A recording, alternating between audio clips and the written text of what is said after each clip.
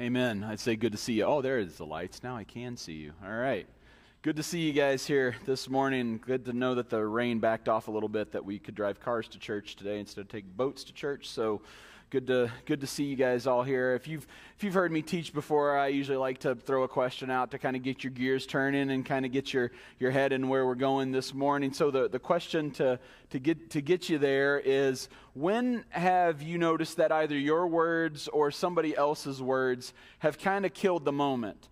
Something was going well. We had there was a good event that was going on, a good family event, and then somebody said the wrong thing, and it totally changed the tenor of the room, and it kind of sucked the air out of the room. And as a parent, I tend to think in terms of the Christmas morning, and after you feel like you've really done a great job, and you've gotten the right thing, and you feel like you really killed it as a parent this year. Yeah, everybody was happy, and after all the carnage was done, everything's been opened, and there's paper everywhere, and all that, and then somebody, usually a child, will be like, I didn't get the thing I really wanted, and you're just like, I'm going to teach you the meaning of Christmas because this is going to be your last one. Or the celebrity gives the interview and says something that was not the right thing to say at that time, or maybe possibly ever made a statement about a certain person or maybe a group of people, and pretty much destroys that person's career. We've seen that with athletes, we've seen that with musicians, we've seen that with owners of maybe sports franchises who have said the wrong thing and have literally had their franchise taken from them, been voted out because they said the wrong thing. And some people think, oh man, that's like even unforgivable. I can't believe you would say that. Or even you think about some of us maybe carrying wounds even to this day from a word that was spoken to us by a parent or by a family member that has stayed with us to the point where we can't even talk about it. And somebody will ask, well, what happened? And the only thing we can come up with is, he knows what he said. She knows what she said to me.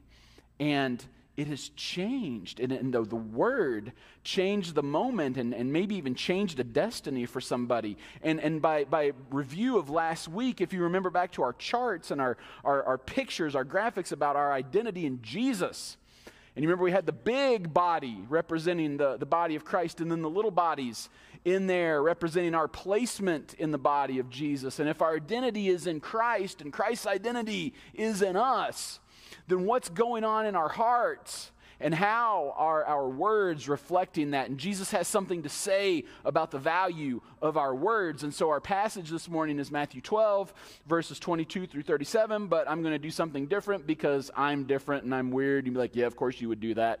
This is totally a Kevin thing. I'm starting at the end of our scripture in verse 37, and for the first 6 verses, I'm just going to work backwards. I'm going to start with Jesus' ultimate statement in this passage and then work backwards to verse 31. The beauty of Jesus' words is that even as I was reorganizing these backwards, it still made sense. Jesus' words made sense either going backwards or forwards because it's Jesus, and so that's how that works. So just trust me for these first 6 verses, and then we'll go in order from that. But we want to start in part 1 of our passage with Jesus giving this verdict. So here's the verdict that Jesus offers to the Pharisees, and we'll get into what they did and said here in a moment. But in verse 37, Jesus says, "The words you say will either acquit you or condemn you.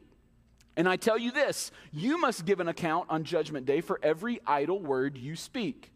A good person produces good things from the treasury of a good heart, and an evil person produces evil things from a treasury of an evil heart. You brood of snakes, how could evil men like you speak what is good and right? For whatever's in your heart determines what you say. A tree is identified by its fruit. A tree is good, the fruit will be good. If a tree's bad, the fruit will be bad. Anyone who speaks against the Son of Man can be forgiven. But anyone who speaks against the Holy Spirit will never be forgiven, either in this world or in the world to come. So I tell you, every sin and blasphemy can be forgiven, except the blasphemy against the Holy Spirit, which will never be forgiven." What on earth had to happen for Jesus to say this? To come out kind of guns blazing, to make this assessment, to make this judgment on people's hearts? What could he have said to make him result to these kind of harsh words? And that's where we're going to back up to verse 22 in part 2 of this passage that I'm going to call, here's the event. Part 2 is the event. This is the thing that kind of sets everything in motion to get Jesus to this point where he's making these really hard statements to a group of people. Verse 22, then a demon-possessed man who was blind and couldn't speak was brought to Jesus. He healed the man so that he could both speak and see. The crowd was amazed and asked, could it be that Jesus is the son of David, the Messiah? So here's Jesus doing Jesus things, healing people like he had been doing throughout the Gospel of Matthew. And people are amazed at it, and then they offer up this statement. Could it be that Jesus is the son of David, the Messiah? Or in our context, and with this series, the King. Could it be that Jesus is the King? Then we move to part 3, which is just one verse, but this is the accusation lobbied against Jesus by the Pharisees. Verse 24, when the Pharisees heard about the miracle, they said, no wonder he can cast out demons. He gets his power from Satan, the prince of demons. Now, to give you a little bit of context of what's going on here in chapter 12. Chapter 12 of Matthew's gospel could probably be summarized as simply Jesus versus the Pharisees. If you go back and look at it, almost every single encounter in chapter 12 is Jesus against the religious teachers known as the Pharisees. At the beginning of the chapter, we see Jesus having a not even a war of words, because Jesus is right, but a battle about what's work on the Sabbath and what isn't. Jesus' disciples were seen picking the heads off grain on Sabbath and eating because they were hungry, and the Pharisees were like, your disciples are breaking Sabbath. They're violating but from working. And so Jesus has some words with them and says, well, David and his men did this on a Sabbath, and I'm Lord over the Sabbath, so it's okay. Then they move to another one right after that where a guy is healed in the temple, and Jesus again is accused of working on the Sabbath. And Jesus says, look, you guys are landowners. You guys have animals, and you have farms, and you do that for a living. And if any of you had a donkey or an animal fall in the ditch on the Sabbath, you'd pull it out, but we wouldn't call that work. You're not going to be like, sorry, donkey, you're going to have to hang out in that ditch all day. I'll get you tomorrow. It's Sabbath. That can end up costing that guy money, because if we don't have a donkey to plow the fields, we can't make money. We don't have a living. So Jesus is saying you would even do that. So how much more somebody is coming for healing that we take care of that? And right after he heals the guy, the scripture says that the Pharisees then decided to plot to kill Jesus. They went off and they said, okay, we got to figure out a way to get rid of this guy. And then we have this passage where Jesus heals another person, and then they get this response. He's driving out demons by the power of Satan, the prince of demons. Now, Jesus had already heard this once from them. He had healed in chapter 9, and they made the same statement. Jesus let that one go. He does not let this one go. It's as if he heals this guy, and he's walking off, and he kind of hears them say this, and he's kind of, all right, I'll deal with you in just a minute. But the reason the Pharisees use this phrase that they're like, oh, he drives out Satan by the power of Satan, is they're looking for, if we take it in context, they're looking for a way to kill him. Then it could be kind of reason to, like in their own rationalization, that they could say, he's driving out demons, but we think he's doing it by a different power, so therefore we think he's practicing sorcery, which we know is punishable by death under the law of Moses. And you can look that up. It's in Exodus chapter 22. But practicing sorcery or witchcraft was considered evil and therefore punishable by death. So they're thinking, we got you. We've got a way to kill you, and we're looking for somebody to sign off on this. We're looking for the chief priest to sign off. It's like, yep, that's right. Let's get rid of this guy. So they're not just throwing that word out. They're not just throwing that out just for the sake of kind of like a put down. We're like, well, you smell bad, Jesus. You drive out demons by demons. They're not just throwing that out. They're looking for a way to get him killed according to the law. So back to Jesus hearing this response and kind of being like, I'm going to deal with this one this time. I let the first one go. The first one was free. This one we're going to deal with, because I'm not going to put up with this stuff. This is going to be a hill that we die on today. I'm going to make you learn the value of what you say. And so we move to part 4 of our scripture this morning. That is Jesus' rebuttal. Here's the rebuttal that Jesus offers to the accusation lobbied against him by the Pharisees. Verse 25, Jesus knew their thoughts and replied, any kingdom divided by civil war is doomed. Israel knew this. Israel pretty much became no more a kingdom because of civil war over two brothers fighting over the kingdom that Solomon had left them. Then it turned into a northern kingdom and a southern kingdom, and they kept fighting with each other until finally one group came and took the north, the other group came and took the south, and Israel was gone for a long time. And now there is no more real kingdom of Israel at this point. So they would understand this as a nation. We understand this as a nation. A town or a family splintered by feuding will fall apart, and if Satan is casting out Satan, he's divided and fighting against himself. His own kingdom can't survive. So he's acknowledging Satan's kingdom in a way by using this language.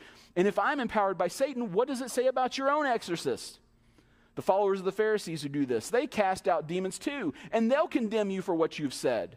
But if I am casting out demons by the Spirit of God, then the kingdom of God has arrived among you. For who is powerful enough to enter the house of a strong man and plunder his goods? Only someone stronger, someone who could tie him up and then plunder his house.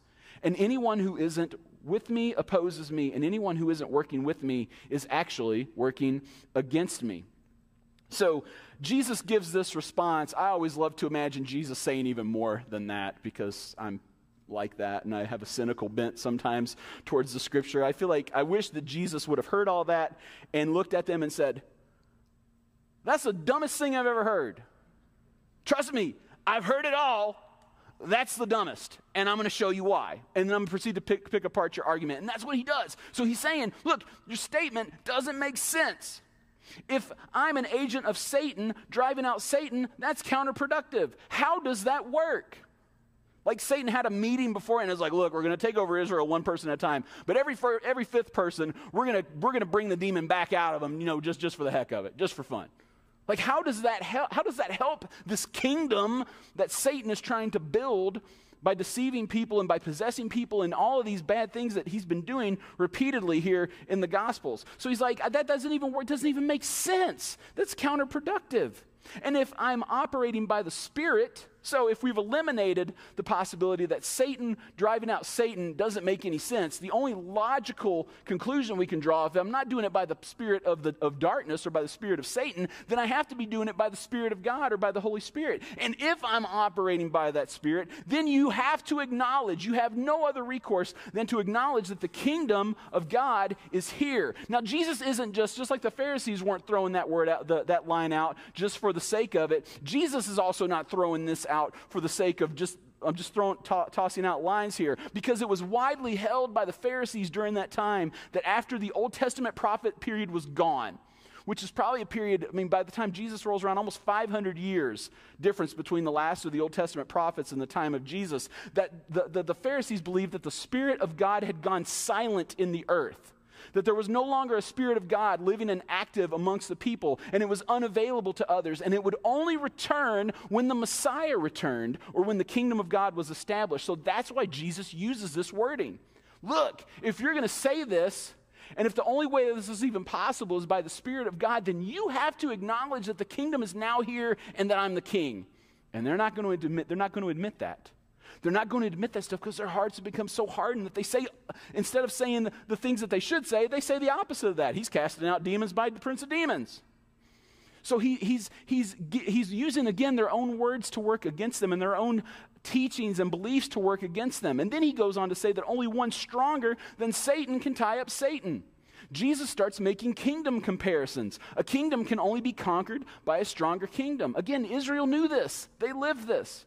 Jesus already put Satan's kingdom on notice in the wilderness. I'd have you back up a few weeks to when we heard from Mark Clausine's teaching about Jesus is king. And remember at the beginning of the Gospel of Mark, it says that he was recognized as the Son, as the authority. So God is passing the authority to the Son as the king. And then the king, in those times, once king became king, he went out and fought other kingdoms, and that's exactly what Jesus did. He becomes the king. He goes out into the wilderness and wages war against the kingdom of Satan and darkness and beats him. And so now he's beaten him once, and now he's coming out and he's delivering all these demons out of these people who are possessed. And it's as if at some point Jesus is like going up, it's like Captain Phillips, and Jesus is like, look at me. I am the captain now. I am in charge now. Jesus has put Satan on notice. I'm the captain now. I'm the stronger man. I'm driving out all of your agents of darkness. This kingdom is stronger than yours. And then ultimately, those who are with, you're either with Jesus or that you are against Jesus. In some of your translations, if you have the NIV, it says, if he's not gathering with me, he's scattering. If he's not gathering with me for the kingdom, he's scattering against it. So are our words gathering people into the kingdom, or are they scattering people elsewhere? Are we making our words winsome to attract people to the kingdom of Jesus? Not just this building, don't mistake that. But the kingdom at large. Are we attracting people with our words, or are we repelling them with our words? Are we gathering or are we scattering? That's a tough assessment question for us to ask. But our big point, our big idea for the morning is also a question of application that we have to ask ourselves is, are my words moving with the kingdom or against it? This is our evaluative question for the morning. Are my words moving with the kingdom of Jesus or against it? Now, that we kind of have all the context and what's going on in this situation, let's go back and revisit Jesus' verdict in correct order, in chronological order, and see how much more it makes sense to us. So now I tell you, verse 31, every sin and blasphemy can be forgiven except blasphemy against the Holy Spirit. And that will never be forgiven. Anyone who speaks against the Son of Man can be forgiven. But anyone who speaks against the Holy Spirit will never be forgiven, either in this world or in the world to come. A tree is identified by its fruit. If a tree is good, the fruit will be good. If the tree is bad, the fruit will be bad. You brood of snakes, how could evil men like you speak what is good and right? For whatever is in your heart determines what you say. A good person produces good things from the treasury of a good heart, and an evil person produces evil things from a treasury of an evil heart. And I tell you this, you must give an account on Judgment Day for every idle word you speak. The words you say will either acquit you or condemn you. Now it makes more sense. Now it makes sense why Jesus would get so worked up on that one comment. No, we're not going to let this one go this time. We're going to address it and how bad your words are and what implications they carry. Jesus tells us that anyone who speaks against the Holy Spirit will never be forgiven. And so you might read that and be like, what does that even mean? And even when I got this assignment, I was like, I got to teach this passage. And the more I got into it, most of the scholars were like, calm down. Don't make it more than it is. Don't freak out about this verse. And so think of it in terms of one who permanently, and by permanently means it's irreversible. Like we can't go back and undo that. One who permanently rejects Jesus' identity as Son of God, as King, as Messiah, as attested by the Spirit's work in him. This is exactly what he's calling out the Pharisees. He's like, look, I'm doing work by the Spirit of God, and you're not only not accepting it, you're attributing it to the kingdom of darkness and Satan. That is hazardous, dangerous, condemning talk. And not condemning to me, condemning to yourself. So think of it in those terms. One who permanently rejects Jesus' identity as attested by the Spirit's work. If you need another example, think of it as the difference between unbelief and disbelief. Unbelief versus disbelief. Aren't those the same thing? You might be thinking, not exactly, especially not in Scripture. Unbelief, even if you went to a secular dictionary, unbelief would tell us that it is a lack of religious belief or an absence of faith. And we see Jesus dealing with people's unbelief. The most well-known part or passage of this is in Mark chapter 9, verse 24, where Jesus has an encounter with a man who says, Jesus, I need you to heal my son. He's very sick. If it's possible, can you heal him? And Jesus says, if anything is possible to him who believes. And what does the guy follow it up with? He says, Lord, I believe, help my unbelief. Lord, I believe, help my unbelief. Now, if you need to break it down as a percentage, say, Lord, I'm 80% there. I'm 80% locked in on belief. I've got the last fifth, the last 20% I'm real shaky on, and I need you to help me with the part of me that doesn't believe. And Jesus does that. I so appreciate this guy's statement. Lord, help my unbelief. And we can take that same request to him because Jesus works with our unbelief. Jesus, I'm about 85% there today. I got about 15% that I'm not sure what to do with. I need help with my unbelief, and God will meet you there. So don't ever be afraid to say that or to pray that or say, Lord, I believe, help my unbelief. Jesus does this. He helps unbelief. Now, it's disbelief is where it becomes problematic. Because again, just a secular definition would say disbelief is an inability or refusal to accept something as true or real. And isn't that what's going on here today with the Pharisees in our passage? That there is an inability and an outright refusal to accept what's going on. They have seen Jesus do this over and over, and they do not accept what he's doing. There is an outright refusal. There is a hardness of heart that leads them to say what they say. And disbelief is something that Jesus can't work with. He can work with unbelief. He can't work with disbelief. That's why he's saying the things he's saying to these Pharisees. If you need one more example, think of it as a difference between can't and won't. Those are very different concepts, are they not? Can't versus won't. Jesus deals with can't. Jesus, this man can't see. Jesus, this man can't walk. Jesus, this man can't hear, and he deals with it. But the Pharisees are full of won't, and Jesus can't deal with their won't. He can't heal them of their disbelief. He can't say, I notice this is what you guys think. Boom, now you believe it. He can't do that. His hands are tied. He can't deal with won't. Think of your children. Dad, I can't do this math problem. Dad, I can't figure this assignment out. We can work with can't, right, parents? We can deal with can't. We can get in there and help them with these things. What happens when they say, I won't do it? Different ball game. We can work with can't. We can't work with won't. And neither can Jesus. So, if you have encountered this verse, or maybe this is the first time you've encountered this verse about the blasphemy of the Holy Spirit, and you have thought, have I done this? Have I blasphemed the Holy Spirit? As a word of encouragement to you and anybody who's watching out there. If you are in such a state of self-awareness that you can ask yourself that question, you haven't committed the sin. If you can ask yourself that, have I committed the blasphemy of the Holy Spirit? You probably haven't. Because that's what's going on with these Pharisees. When Jesus said, do you know what kind of sin you just committed? They didn't say, oh, we're sorry, Lord, we repent. That's not in the passage. They're not even fazed by that. Their heart is so hardened that they're like, well, I don't care. Blaspheme you, blaspheme that guy. I don't care, Jesus. I don't care what you're doing. But if we ask ourselves that question, we haven't. So don't lie awake tonight at bed. What are you thinking about? Did I blaspheme the Holy Spirit? You didn't. If you're here today, you didn't blaspheme the Holy Spirit. But Jesus says our words are powerful. We have to watch what we are saying. Our words have weight to them. But make no mistake about it, church. The sin that is unforgivable today in this passage is connected to our words. It's not connected to our actions. Did you catch that? Jesus doesn't say, the murderers can't be forgiven. The thieves won't be forgiven. The adulterers can't be forgiven. The guy who tries to take 20 items through the express lane at Walmart, he won't be forgiven.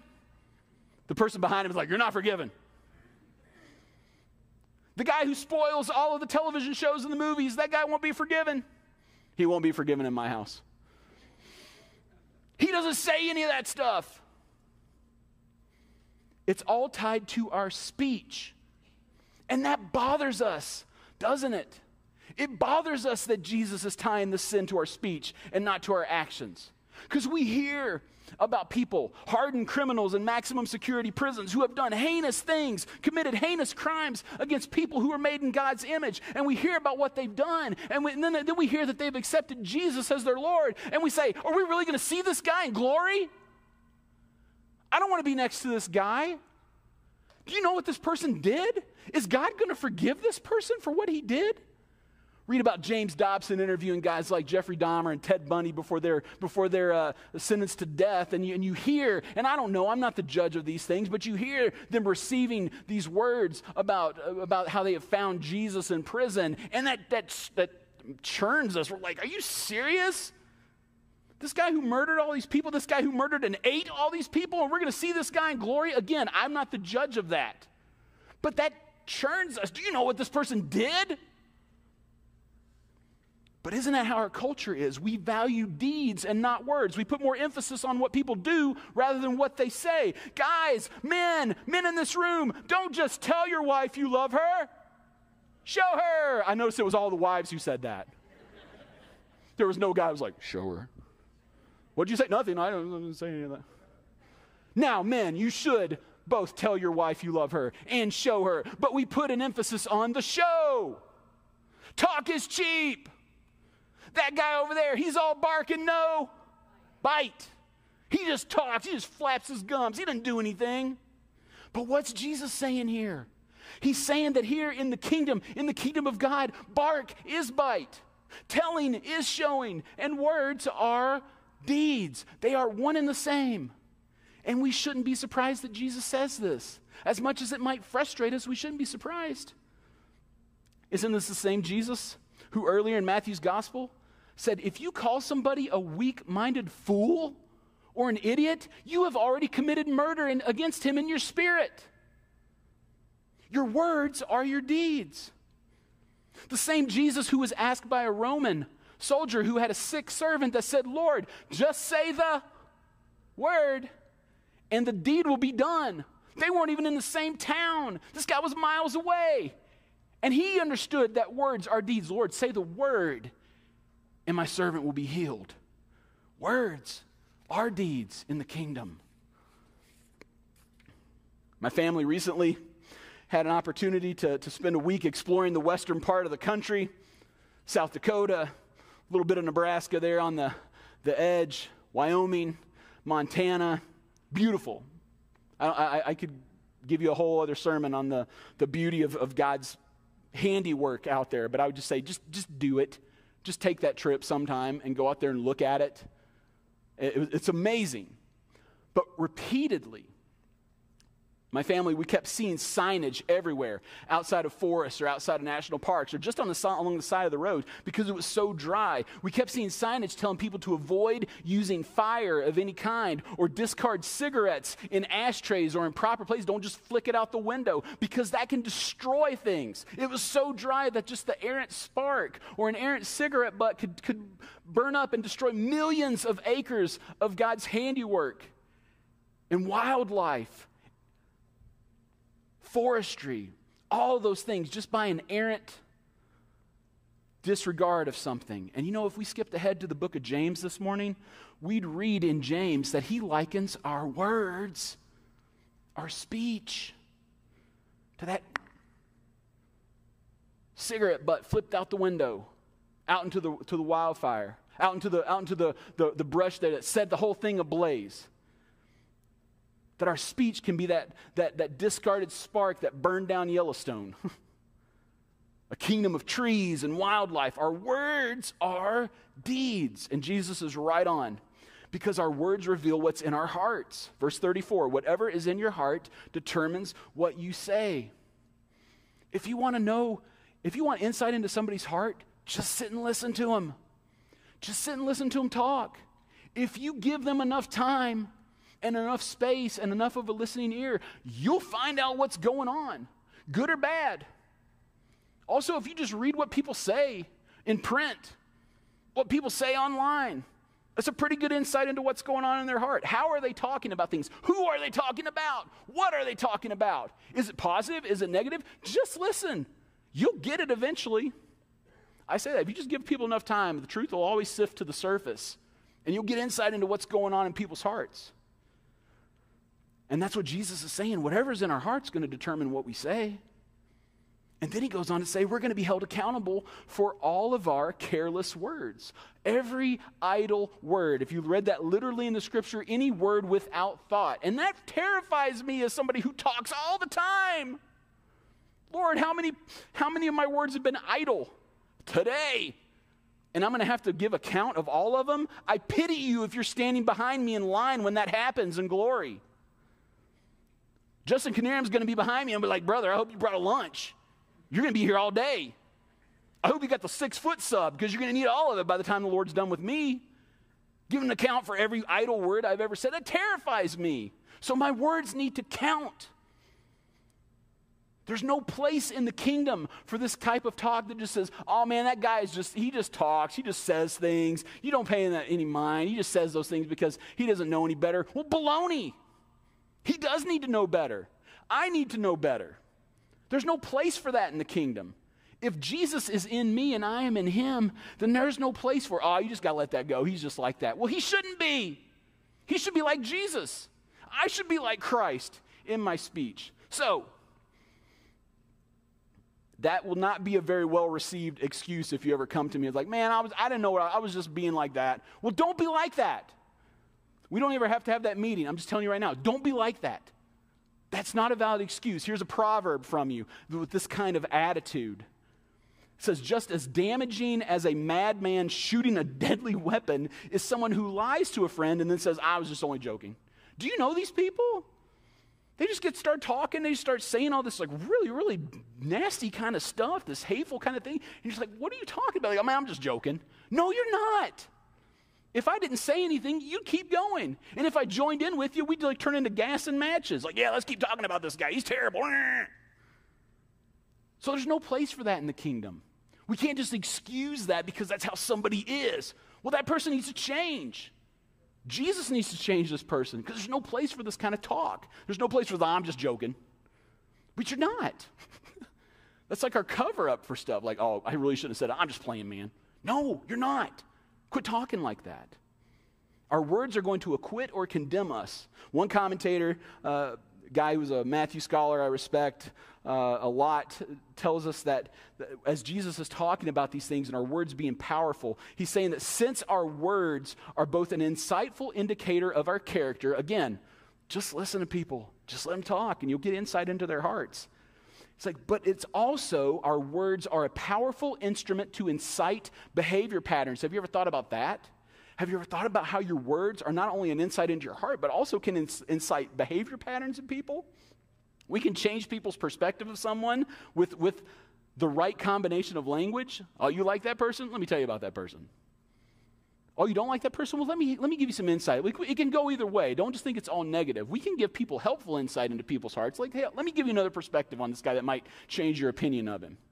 But we can incite behavior patterns in people by our speech. And so because of that, the commentator says it's critical that the Lord's disciples carefully weigh the worth and implications of every word spoken. That's not just the 12 that hung out with Jesus. That applies to us as well.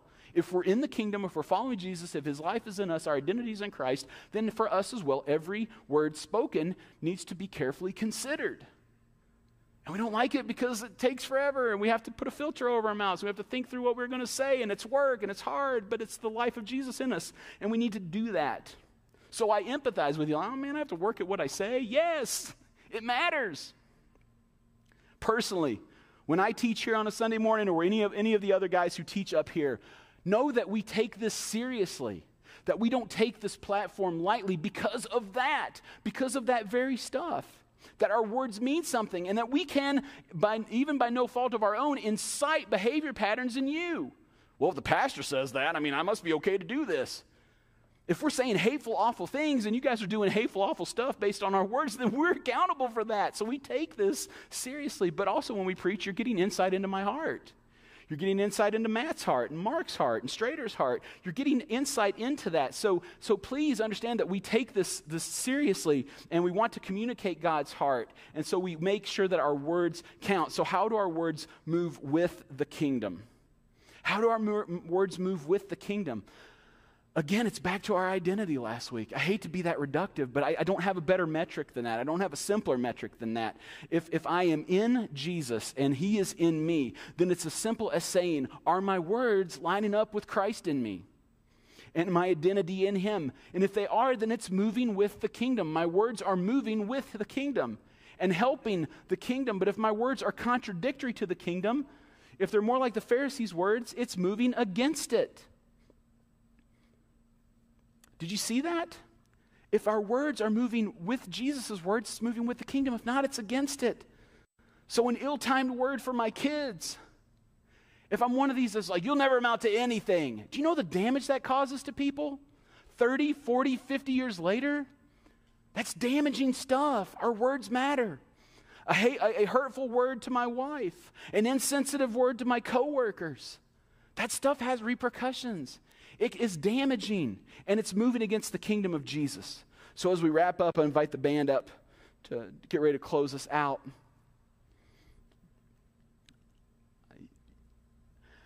You got to appreciate God's word. You got to appreciate the beauty of God's word, and I would call you back to the beginning of our text here this morning. And what's going on in the beginning of our text? What's going on? You know, it ultimately ends with Jesus addressing a group who for years claimed to know God, but couldn't see the Messiah right in front of them, and could speak but said the wrong things. And it's all set in the context of a guy who could do neither. Did you catch that? Here's a guy who can't see, a guy who can't speak, and Jesus is dealing with guys who can see, but they're spiritually blind, who can speak, but they say the wrong spiritual things. And then he heals a guy who can do neither. And you know, we don't have the rest of this guy's story, but I'd like to think the first thing this person saw after he was healed was a king. And the first thing he said was affirmation of that king. Let's pray to that end. Father, that we take our words seriously, that we realize that it is a kingdom of words, that our words, we're not going to derail the kingdom. We've already established that, Lord. But our words can come alongside the kingdom, or it can work against it. We can help build bricks. We can help add bricks to the kingdom, or we can take bricks down by our words. So God, I pray that you would teach us to understand and measure our words and understand the power of our tongues and our speech, and know that we can work with you or against you.